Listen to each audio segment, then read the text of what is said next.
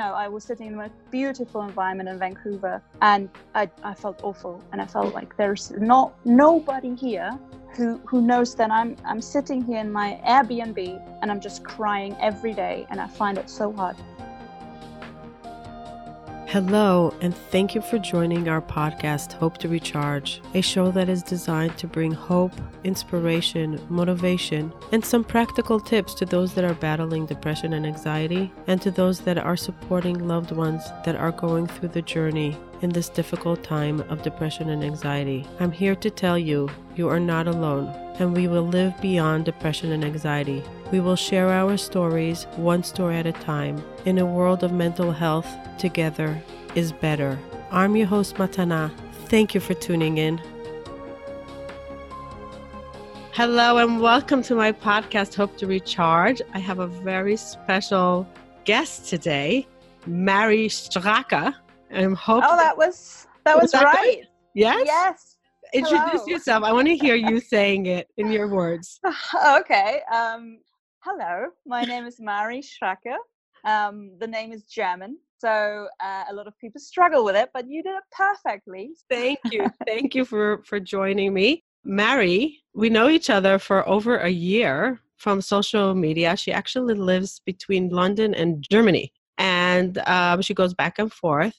And I had the honor of meeting her personally in New York. We met in June last year. She just reminded me it was June. I thought it was 2 years ago because we became so close. And I thought we'd know each other for longer, but she reminded me that was just last year that we met in Midtown Manhattan on a lovely kosher little store. And we went back realizing that we're more connected than we even think we are, even though we live on the opposite sides of the globe.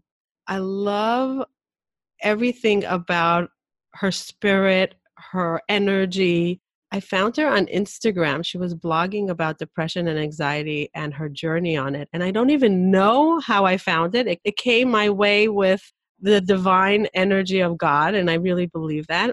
What struck me so amazingly about Mary was that she was so open about it, and she was inviting everybody on her journey of healing through depression and anxiety. And she was so humble, is so humble still about the journey.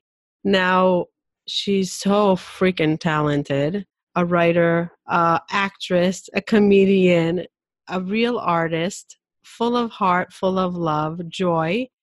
And she is beautiful inside out, literally beautiful inside out.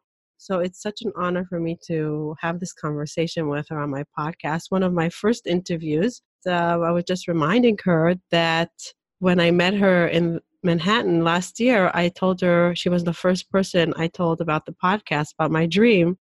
And here we are fulfilling my dream. And she is going to be on my first journey of this podcast. So thank you so much for being here with me. I'm so happy because I know we were sitting in this tiny restaurant, weren't we, on that beautiful day in Manhattan, and you were telling me all about this idea about a podcast and, giving it that new sense from your perspective, from your community as well, and merging it with, for example, my perspective, how I've come through, the world of mental health. And I thought that was so inspiring. And I remember getting on the tube, no, not the tube, we're not in London, getting on the subway in New York and thinking, wow, I really 100% believe that she's going to do this podcast. So I was not surprised when you called me and said, oh, I'm actually, finally doing it. Yes. So well done. Yes, thank you. Thank you. And I've been watching your journeys of traveling. You love to travel. You love adventure. You love living life. I find that part of our struggles as dealing with depression and anxiety is how are we going to feel tomorrow where we are when we love to travel? Is our image of today going to be what we dream of when we wake up tomorrow? So how do you deal with that when you travel so much and you have you told me last year you want to be in so many countries and you've fulfilled so many of that. So how does that come with your journey of traveling, interact with your journey of depression and anxiety?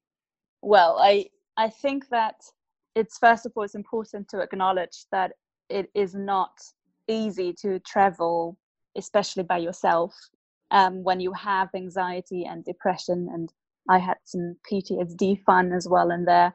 When you have that in your luggage, it isn't easy. You do have to be aware of, I think, different things than if you're a carefree person that never thinks too much, which I generally think, there are very few of that special breed.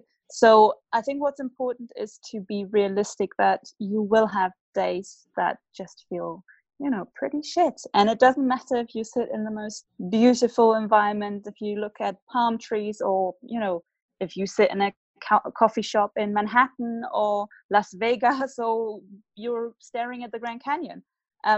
It really doesn't matter. You will have that morning where you wake up and the sun just doesn't feel as warm. And to not then go into a panic on top of that negative feeling, I think is most important, to be realistic in the sense that, okay, well, this is just the same as if this is happening at home.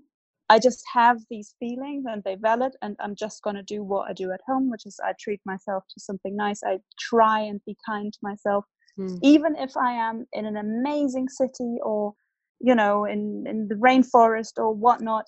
I do not have to go outside right now, despite the fact I'm traveling and I'm paying, of course, for this experience.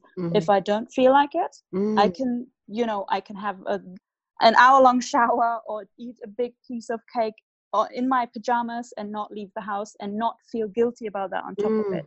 That's because so important.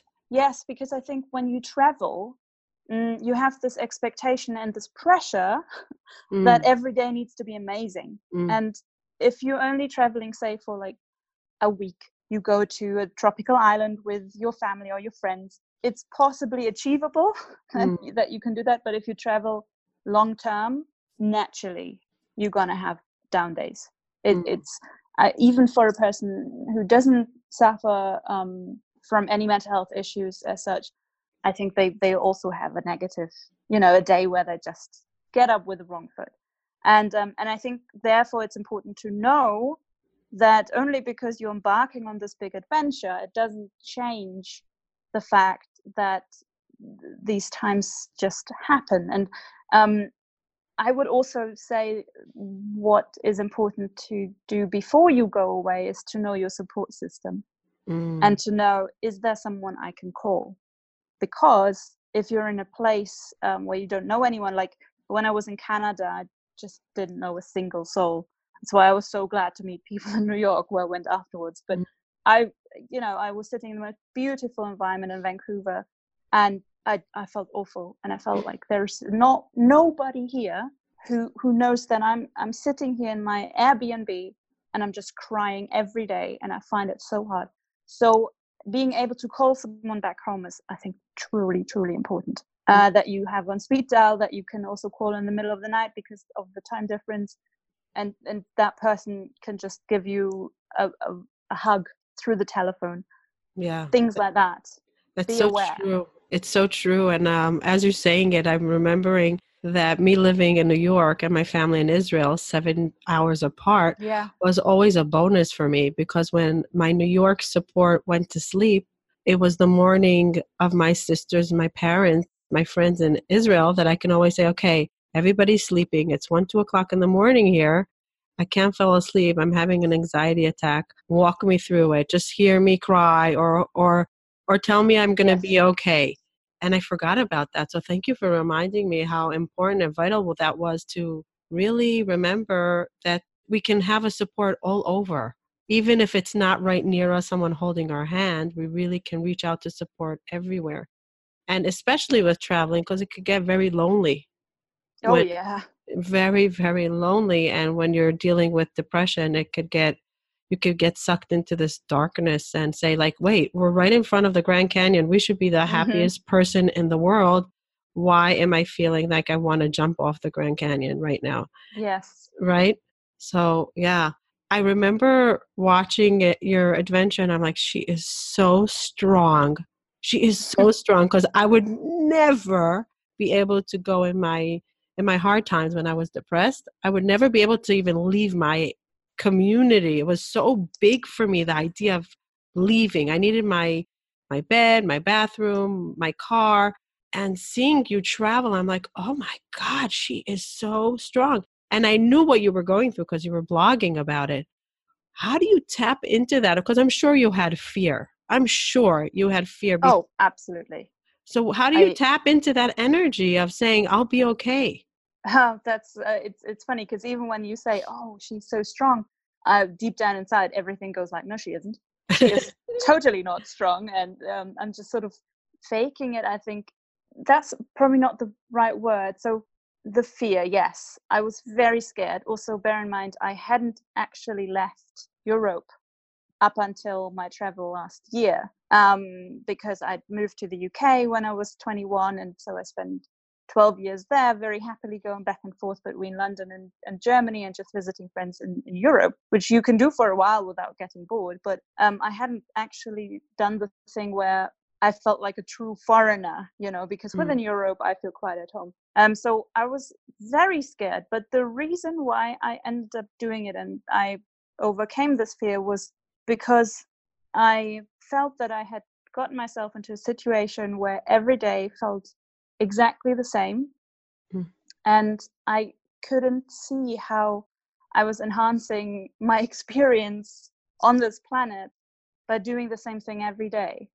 And it was kind of the universe that gave me that push. And our landlord decided to renovate the house. We had to move out, and this was my home for 7 years.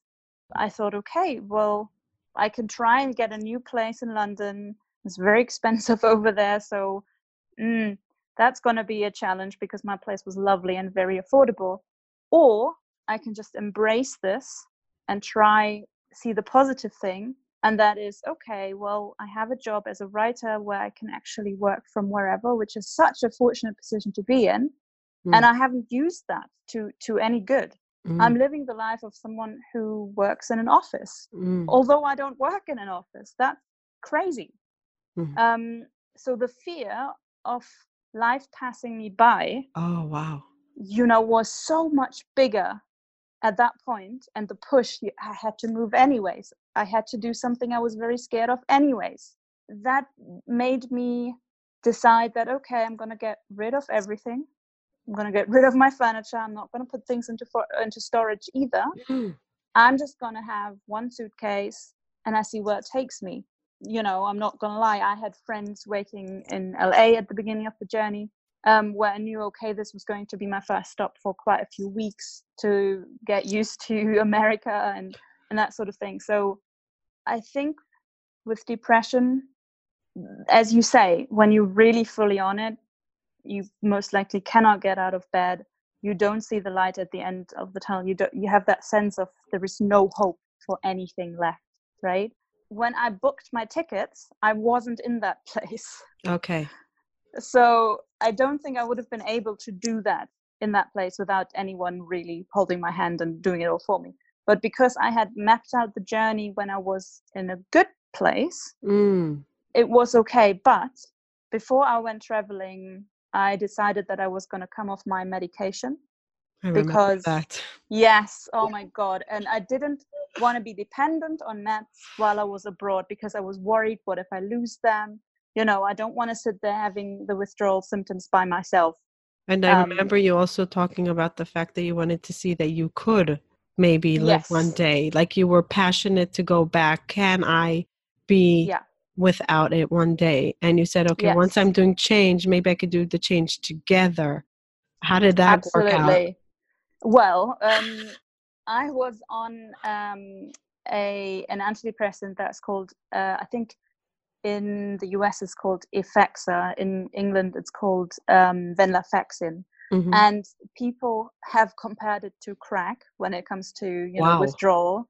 I didn't know that, but I can 100% confirm this. Not that I've had any experience with crack, but I did feel like a junkie without my drugs. And I would have not been able to do it if I wouldn't have had my family in Germany who said, okay, when the real tough period, which is like the first 2-3 weeks, kick in, you come here.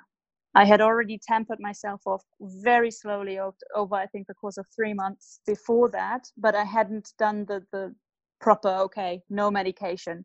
I had still taken it every other day, and I had this pill cutter to cut it into tiny pieces. But then when I was here and I had the whole withdrawal thing, it was terrible. It was awful. It was like someone put me right back into the worst times of my depression and anxiety, the worst times.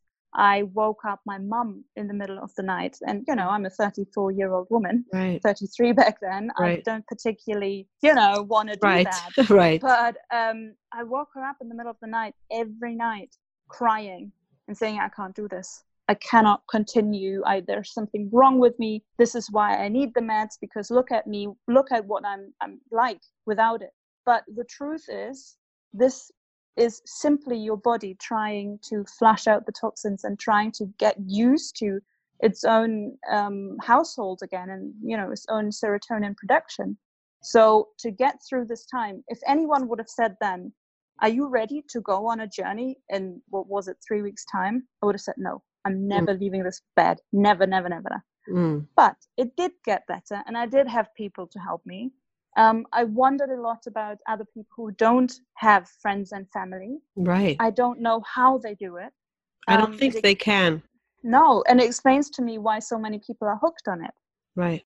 And again, I'm very, very always very clear about, I think if it works for you, there is no shame in taking medication. And some people can't get off of it. I always say it's very everybody needs to know if they can or cannot. Yeah. I had a big vision to get off of mine, just like you. I was determined, and I tried a few times and I failed, and I went back on it.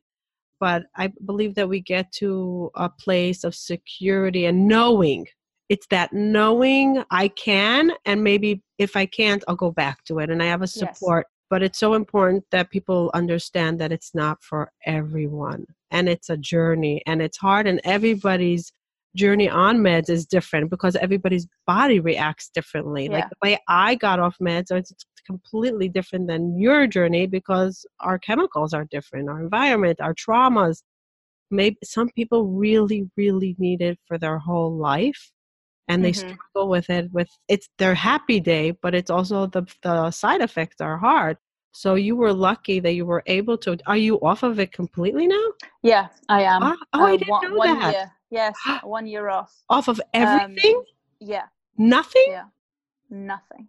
Wow. Yeah, I'm celebrate this big time. Yeah, it is. It feels like I'm back in control. Right.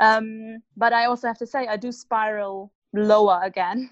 Right. I now have a very clear feeling of what the antidepressants actually did, how they cushioned things. They took off the edge. It just wasn't as raw. The pain wasn't as raw. Now when I go to bad places, and believe me, I still do, not as frequently, but I still have my days. It feels, I can burst into tears again, which is something I just didn't do. And then I can go into this really numb mood, where you really don't get out of bed and you just question what's it all about and what's the point. So I still have that, but I also have now this toolbox sort of emotionally when, okay, also through therapy, if that feeling strikes, here is my list of things to do. And who taught you that? How did you get that toolbox? How did you accumulate it? What is it made out of? It has come from therapy, without a doubt, and also trial and error. You notice what things work. For me, for example, I know it sounds stupid, but if I can drag myself into a bathtub, heat actually works for me. Oh, wow. Anything with heat, or a hot water bottle, or but it's good if I try somehow to leave the bed. So if I don't stay in the bed for the heat, but if I have something that makes me feel warm, that, for example. But I always hate when some people online say, oh, just have a bubble bath, because it's not that simple. Right. And it's something, that's not what I mean. I don't mean light all the candles and throw a bath bomb in. Right. But for me, heat is a real thing that makes me feel better. But also, I think I wrote a guest article about that as well. I wrote a letter to myself when I was feeling well. And I think this is actually a good piece of advice. so I wrote in my happiest moment, I sat down and I thought, okay, I'm going to write to Mari now when she's feeling really, really low. And I'm actually the biggest cheerleader to myself, right? Because I know me so well. I know what works if I'm well. Wow. Right? So I wrote down, so, dear Mari, I know you don't feel very well right now, but I'm just going to tell you that this too shall pass, that legendary sentence. And I'm going to just remind you of all the wonderful things we've seen so far and the things we've overcome. And then I kind of put together a little list of amazing moments, like, you know, seeing all the stars above the Grand Canyon, that sort of thing, seeing an eagle in Canada. And yeah, and you know, the whales in Reykjavik. Or so from that travel, I had a lot of stuff to put on there. But there was also things like, you know, listing the relationships I have in my life. The little moments that brought me joy and that are worth living for, because that really is what the letter is about. It's giving you a reason to say, okay, I feel horrible right now. I do not have any hope, but there is this, I wrote this. I know that I wrote this. Right. So profound. And it's so simple, really. It takes you maybe less than 15 minutes. Were you crying? You know? Were you crying when you wrote it? I didn't cry when I wrote it. But I have frequently so far cried when I read it, right? Because it takes me out of this numb feeling of quiet desperation that I feel when I'm depressed, and it makes me emotional in a good way, in the kind of being touched by life's experience, and to really, yes, and remember that we're here to have a good time, you know, in that sense. What are we here for? To love and connect with each other and make the most of it, you know, have a joyful time. So that letter has really helped me so far. That's such a good tip.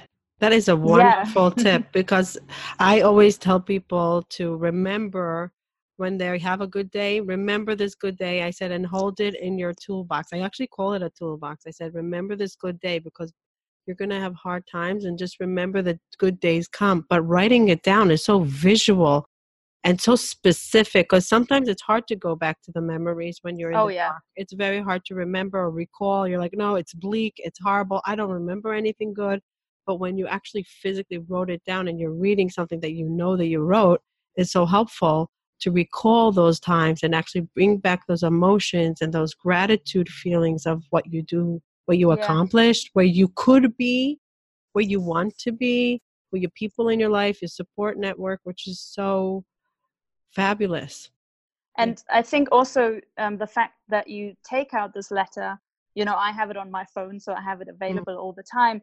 But when I then look at it and I open up the file, it really does feel to me like I'm actively trying to help myself. You know, I'm not putting a pill in my mouth, but I have, you know, that's why I call it my toolkit as well.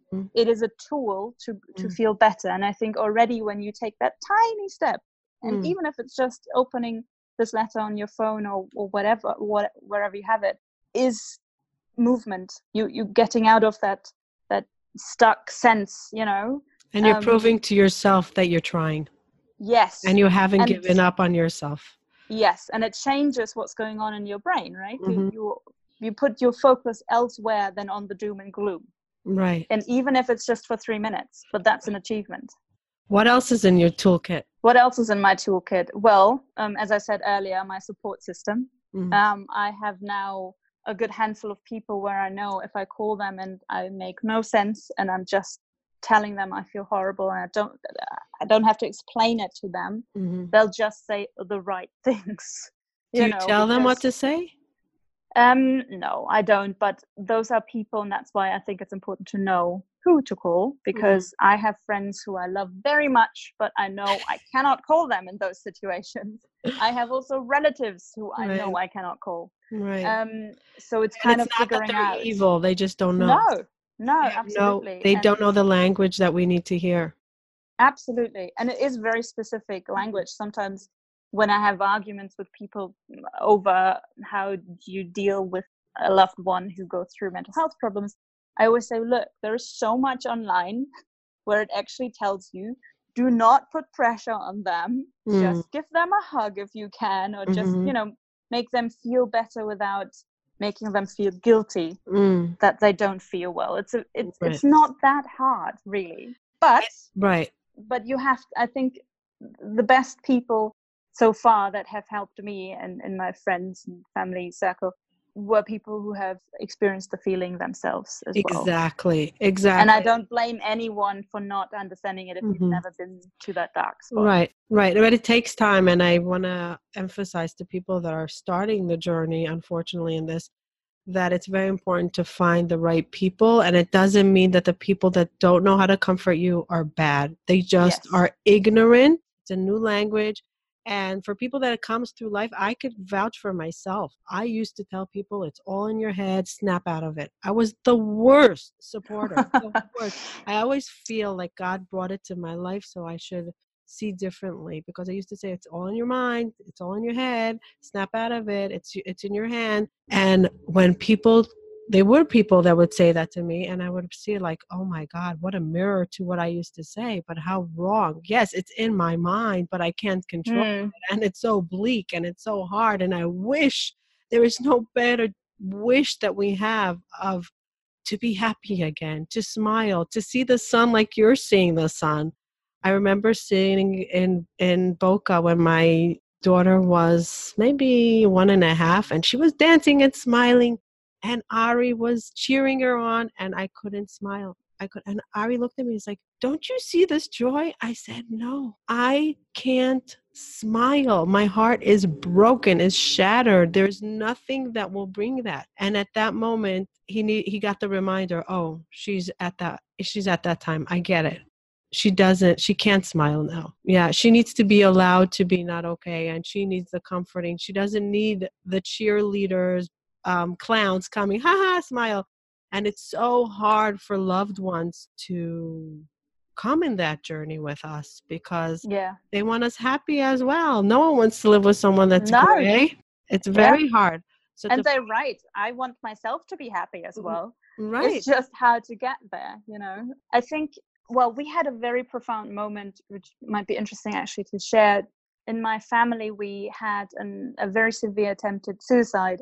So my relative, and I'm mindful of, it's not my story to share, but it was a relative who was in a coma. Her whole body was severely damaged, and thank God it's all sorted now. It's been years ago, but I remember my family was in the hanging out in the intensive care unit. We were thinking about the doctors that had to do, I think, 10, 12 different kinds of surgery, and what they feel like that someone did there, in quotation marks, to themselves. You have people you put back together there who had accidents, and then you have someone who tried to commit suicide. How do the doctors feel about that? And we talked to this doctor who did an amazing job about this, and he was like, I don't see it like that at all. I don't make a difference between any of this, because depression is an illness that can be as fatal as a car accident, and there is no difference. That there isn't, because it is not the person that says, oh well, I'm gonna do this today. Exactly. It is not like that. And for us, it was so important to hear that from one of the doctors, because obviously we didn't judge it, but seeing everyone else, the people who were all crying about loved ones there, we were struggling to understand how to categorize it, if that makes sense. Yes. And hearing from the doctor, well, this is, if someone has cancer or a broken leg, it's not their choice. No, and it's the exact same. And sometimes you need to hear that from one of the gods in white, because then it's like, yeah, he's right. There is no difference. Because we do think that it's their choice. Because in human mind, we believe, oh, he chose to take that bottle of whatever that was fatal. He chose to jump off of the roof. It was his choice. But what they don't realize is that with mental illness, the lack of choice is lack. Yes. Right. So, which is so important to not judge anyone. Whatever happened, of course, it's a horrific situation to be in. And the news is always horrible when somebody wants to, and you have to help them to get out of that lack of choice. And like you have the letters, have something that reminds them, Yeah. oh, come back to choice, come back to Yeah. that feeling of, yeah, maybe there is something to live for, even though it's so hard to breathe another breath. Yeah. And just taking it day by day. Yeah. Yeah. Yeah. When did you start your journey with anxiety and depression? That was after that happened, and I think I was always quite strong in my family, the strong one who fixes things, Mm. and then I completely crashed. I think in 2015, I think, or So 14. it's very recent. So it's still very recent. And then, of course, I had the incident where PTSD was added, the traumatic thing that you can read all about my blog, all on my Yes. blog about. So I'm not going to go into that because I think that would just be very long at Right. this point. Right. But So beforehand, you were a redhead, happy-go-lucky, cheerful person? I would never put it like that. I don't think, because I've always thought very deeply about life. Oh, okay. From childhood onwards. But that was the time when I acknowledged that there was something wrong, that Acceptance, maybe. yes, well, yeah, and that I needed help from the outside. I had by that time read every self-help book under the planet, under the sun, and it just didn't do anything. And then I had a situation where my ex-boyfriend called the police because he thought I was going to try and commit suicide. He obviously knew family history, and I don't blame him. He couldn't get to me, he was far away. So he sent some police over, and there were some lovely guys in uniform who knocked on my door and asked me if I was okay. Right. And that was very strange, but I really, really needed that to happen. Oh, really? Because, you were yes. grateful. I was. Yeah. Oh. I mean, in that moment, I You're was angry, probably. I was crying. Yeah. You know, I was at a time then when I wasn't even angry. I just let them in, and I was just like, yeah, whatever. It was all, I didn't care anymore who was in my flat and why. Right. This was when? 4 or 5 years ago? Yeah. I think 2014. So growing up, what was that? What was your darkest moment growing up? Because it doesn't sound like you suffered from what it's called to be a deep person and trying to figure out life, which is very hard. Yes. And I feel like the deep people tend to suffer with depression and anxiety because the lack of understanding and figuring it out gets us into crazy mode. Yeah. And frustration and like trying to re-figure it out. It goes into a loop. Yes.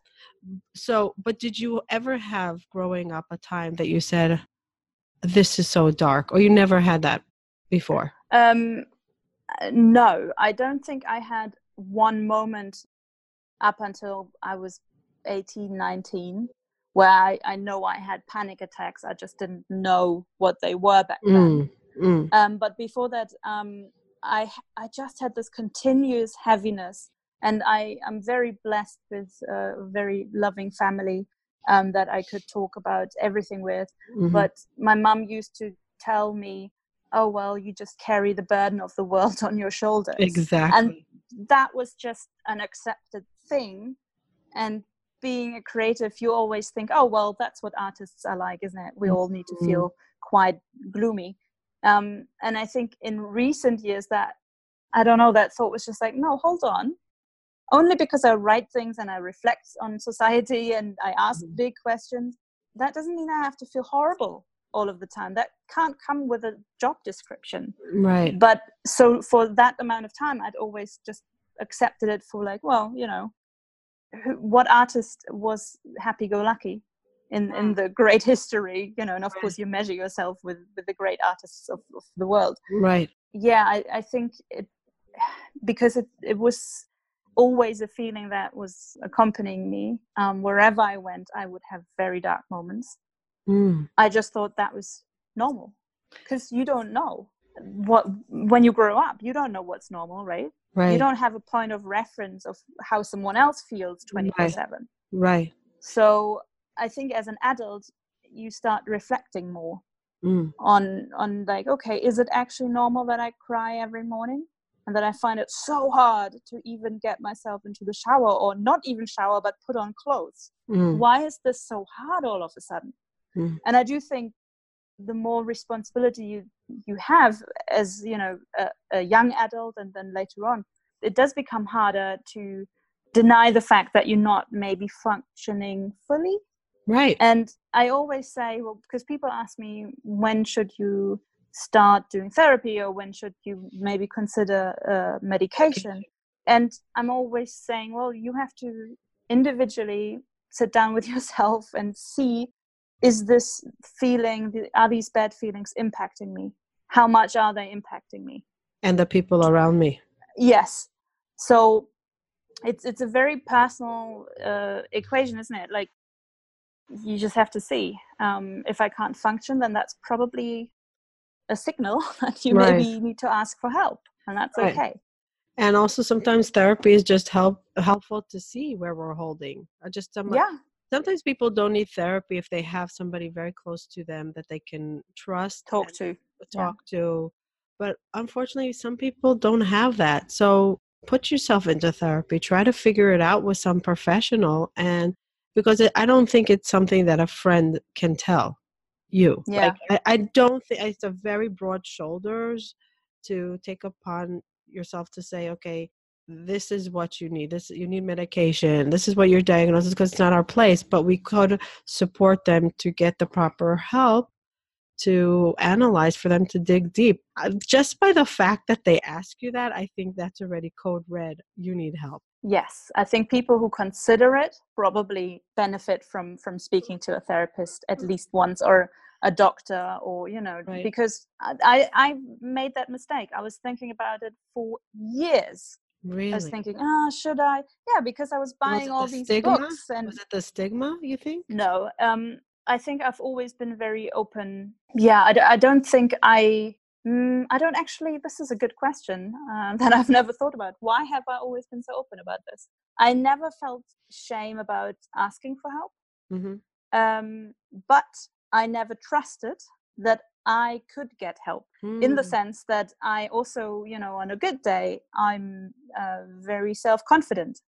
And, you know, I help others. I'm the one who sits down with you and talks about, yes. Right. And I thrive on that. And, you know, I like that. So I had that feeling that, okay, well, who no else one can is fix gonna... me? Yes, exactly. If I can't do it, and I'm so good at it, then how's anyone else? And that's why I needed these police guys in my living room drinking tea with me, which was bizarre, telling me, okay, well, maybe it's time now. You've tried, because I told them, you know, they asked me about my life story, and they said, maybe you've tried long enough now to help yourself, and maybe you just let someone else try it.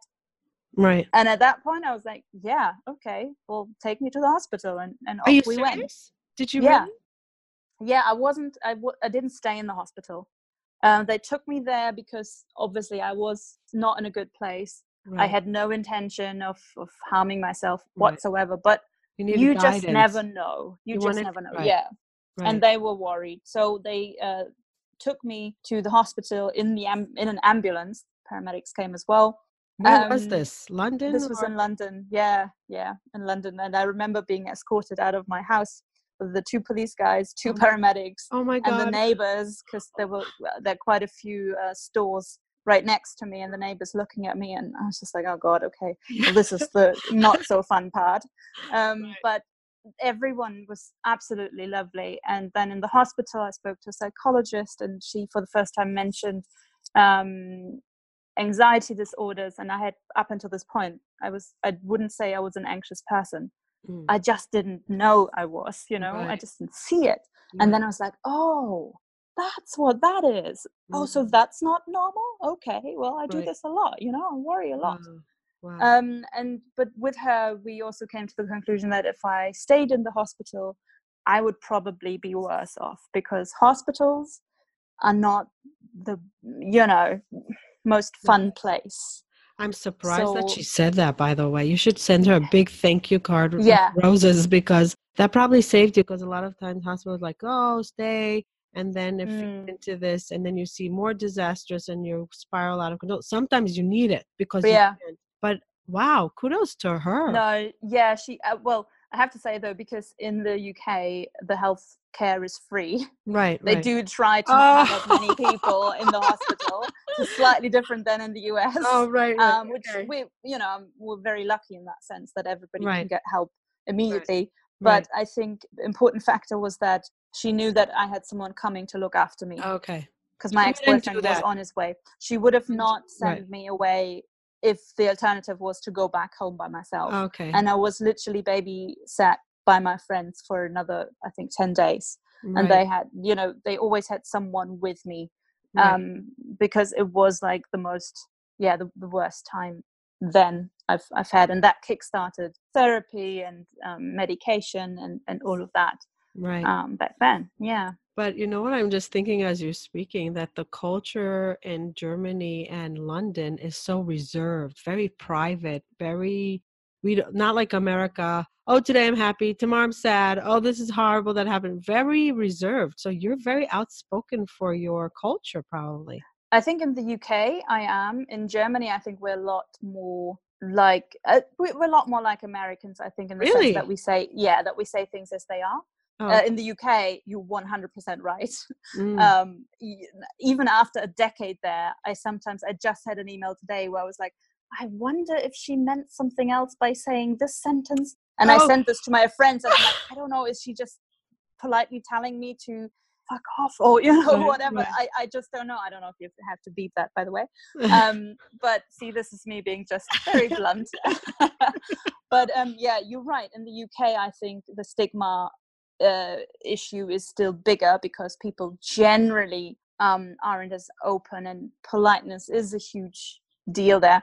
Right. But I think, to be honest, it's very hard for me to judge the whole stigma situation, because I live in this bubble now where mental health is sort of a 24/7 thing. I'm very surrounded by people who talk so openly about it, and it's the same. I do some stuff about body positivity and embracing all shapes, and Mm-hmm. I was speaking to this amazing body positivity blogger, and she was also saying, well, we think everything has changed and now the society is all inclusive, but that's the bubble, like you and me, right? Exactly. And Where it's a for us small it's, percent. yes, and if We're you look at, loud, we're loud, hmm but it's still small yeah, percent because there's still and people that's crying in why, silence. and that's why I think it's so important to have podcasts like yours, because the more material we can generate about this stuff, that's Right. how we eventually remove it. But I think we're still far from it. I don't Yeah. think, if I say the average person, I don't mean that in a bad way, but if you think of a dinner party situation, I think there are very few people who just then say, oh yeah, well, I've just come home from my therapist, and Mm. I've suffered a panic attack yesterday and I had to breathe into a bag in Leicester Square, or Right. yeah. Oh, another thing in my toolbox, actually, chocolate. I love Tiny piece of dark chocolate, I because know. then my senses take over, right? Like Right. I feel the texture and taste, and that's for me for panic attacks. Right. Not only, Something that, but chocolate in general is something mm, that brings happiness in general, but yeah, it's a very good technique for panic attacks because yeah, sometimes we can't even feel, we go numb. yeah. And you have to bring yourself back into the present moment. And I Mm. think some people name everything around them, or you can count. But for me, I found if I have really dark chocolate, and I mean, it could be anything, Mm. like something strong that you like, it takes, like, my focus goes to my taste buds for Mm. that amount of time. And it gives me that little break from the panic attacks. And that's usually all I need To break to it, then, yes. to So break that that's for loop. me. Yeah. Wow, what a good tip. Thank you. Do you still get panic attacks nowadays? Yeah, Full I do. But that has more to do with the PTSD stuff, blown. that I've only sort of recently, I think, overcame. Well, I don't really want to jinx it. I don't think you ever overcome anything with mental Mm. health. It's always a companion. Right. But yeah, I do still get them. But recently, I've managed to not go deep into it.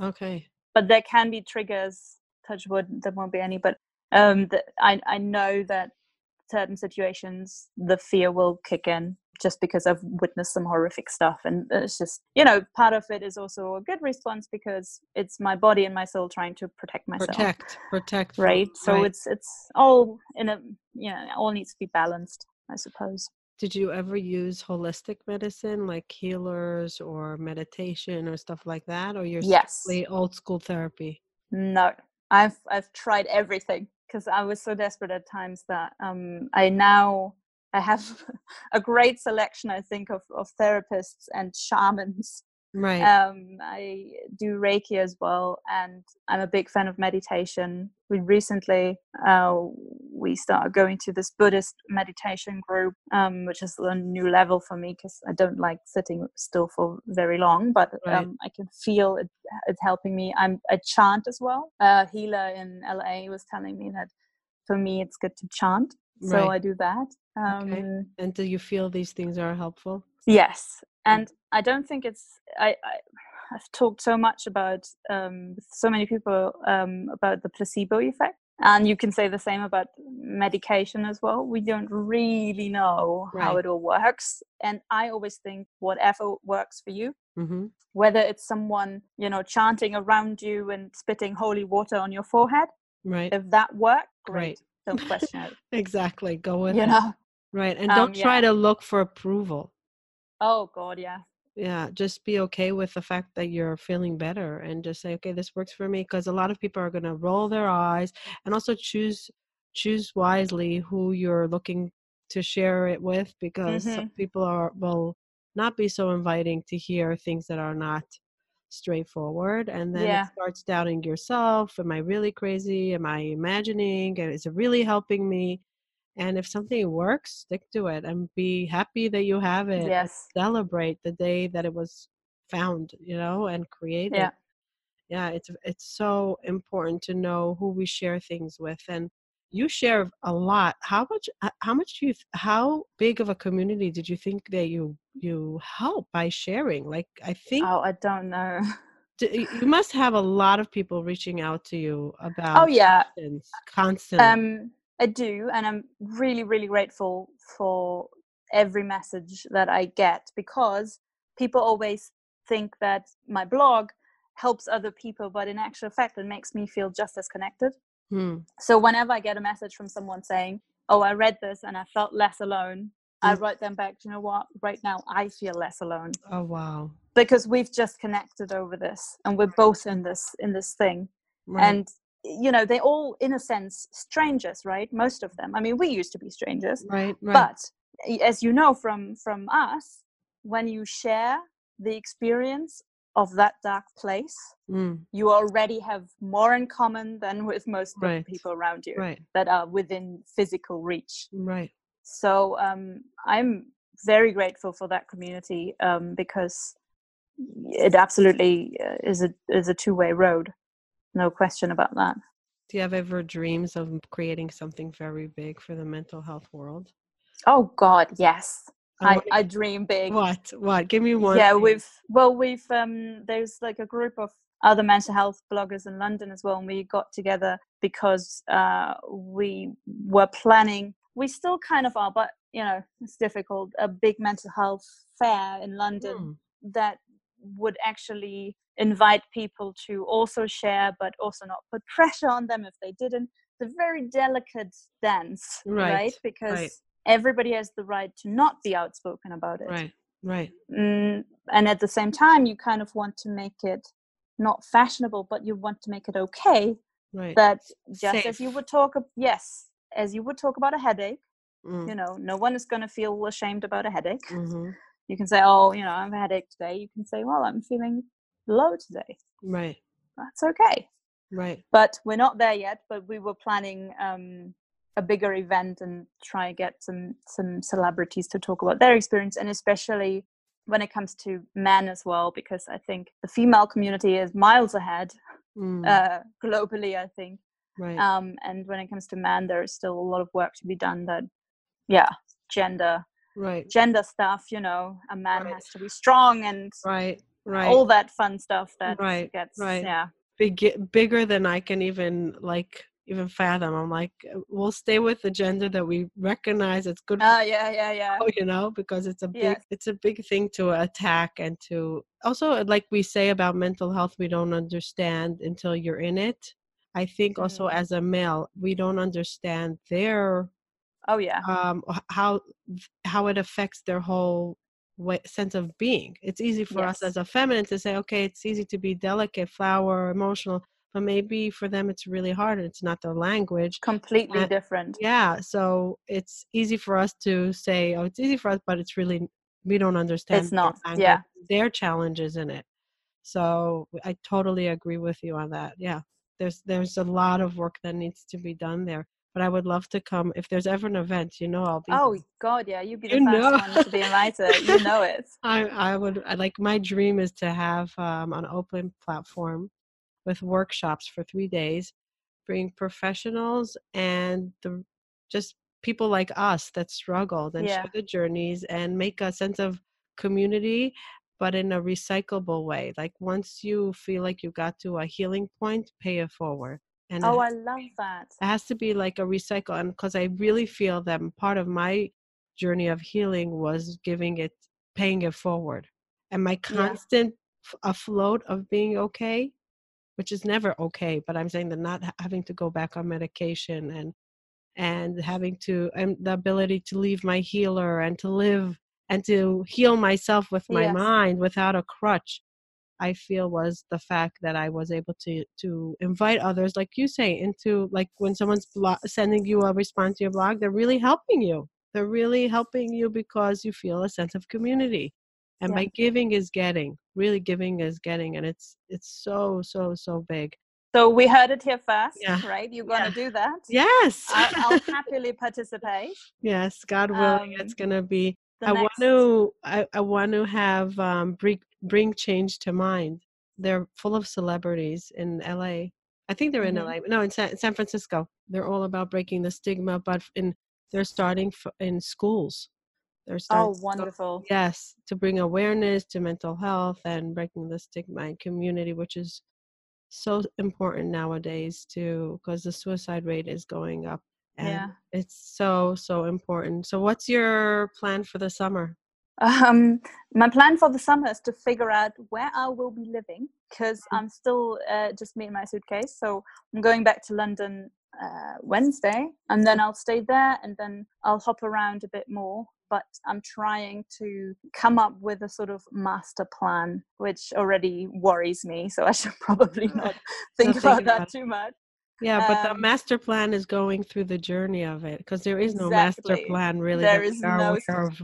but you see how easily, right, I also tap into the whole pressure thing. I put a Right, lot of pressure on myself, and then I'm like, no, Mari, remember, this is the thing we don't do anymore. We right, just live day by day. So right.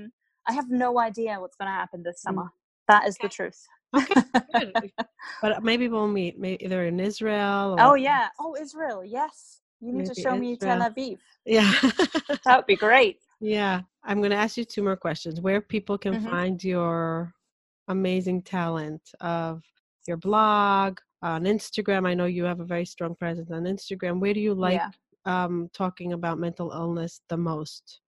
I think for me, it is. I do have a website which is just my name. So it's maristracker.com. But I engage the most, I think, on my Instagram, which is also just my name. We'll have And it in the show notes. yeah, and I think what I like about it is that it's immediate. I can talk to people there, people can comment, and it's a little bit like a diary in a way that Mm, it has become that for some reason. And I like it that it's very direct and very in the now.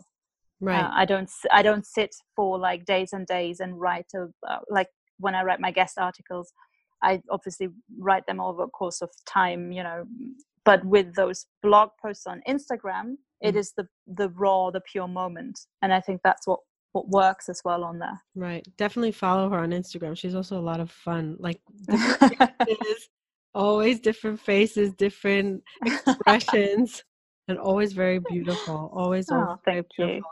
So, Mari, what does hope mean to you? Hope to me means to feel a sense of joyous excitement. Mm, It means to me that if I feel hope, I have a sparkle in my eye. wow. I think Mm, you could still have a tearful eye, mm-hmm. but there is a spark.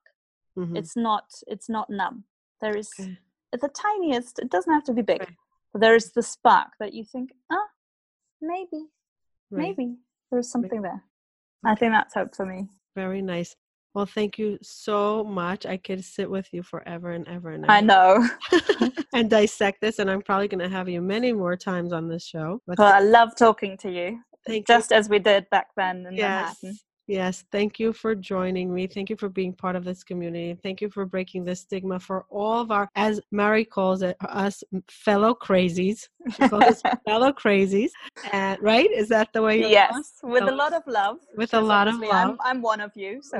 Right. And only somebody that's in it can laugh about it. So thank you for doing your work in a sense of community, a sense of permission to be not okay at moments, and giving hope and inspiration and tips and motivation for those that are struggling in the now. And it really helps the world. So thank you for having me. And continue doing your good work. And hopefully we can write this beautiful, beautiful book of where Mari ended up with her journey of everything, mental health, acting, writing, and yeah. I have a book in the making, by the way. Yay! So that's something you'll actually be hearing about in the next few months, I think. And what's the topic? It is how to travel with anxiety and depression and how to overcome trauma. So wait, what? My first question was about traveling with. Oh my gosh! So and I didn't know that. By the way, guys, I did not know this about it. We didn't speak before we actually hopped on the phone now, so I didn't know about this book, and I didn't know what the topic was. So so that's actually just tiny things sprung into my mind, something to nice. maybe look out for. Yeah. Do you have a date when you want to publish it, when you want to go? No. Well, I'm writing it at the moment, but I'm also now shopping around a book proposal. Because I want to do it right, and I think it deserves, the kind of space. I don't want to rush into any kind of self-publishing, although I think that's a great new way to do things. Right. But if there are any publishers out there, come and contact me. I have a lot of stories to tell. So we're going to put in the show notes all the places we can hook up with you and chat with you and get support from you. Looking forward to seeing you soon, God willing. Yes, you too. And regards to your parents, and enjoying your rest of the trip. Thanks so much. And to your gorgeous family. Thank you. Thank you so much. Talk soon. Thank you for joining us and taking the time to listen. I really appreciate it. Please hit the subscribe button so you can hear further episodes. If you are listening to us on iTunes, please leave feedback and ratings below. Let us know if there's any topic that you would like to hear from us in the future. Bye till next time.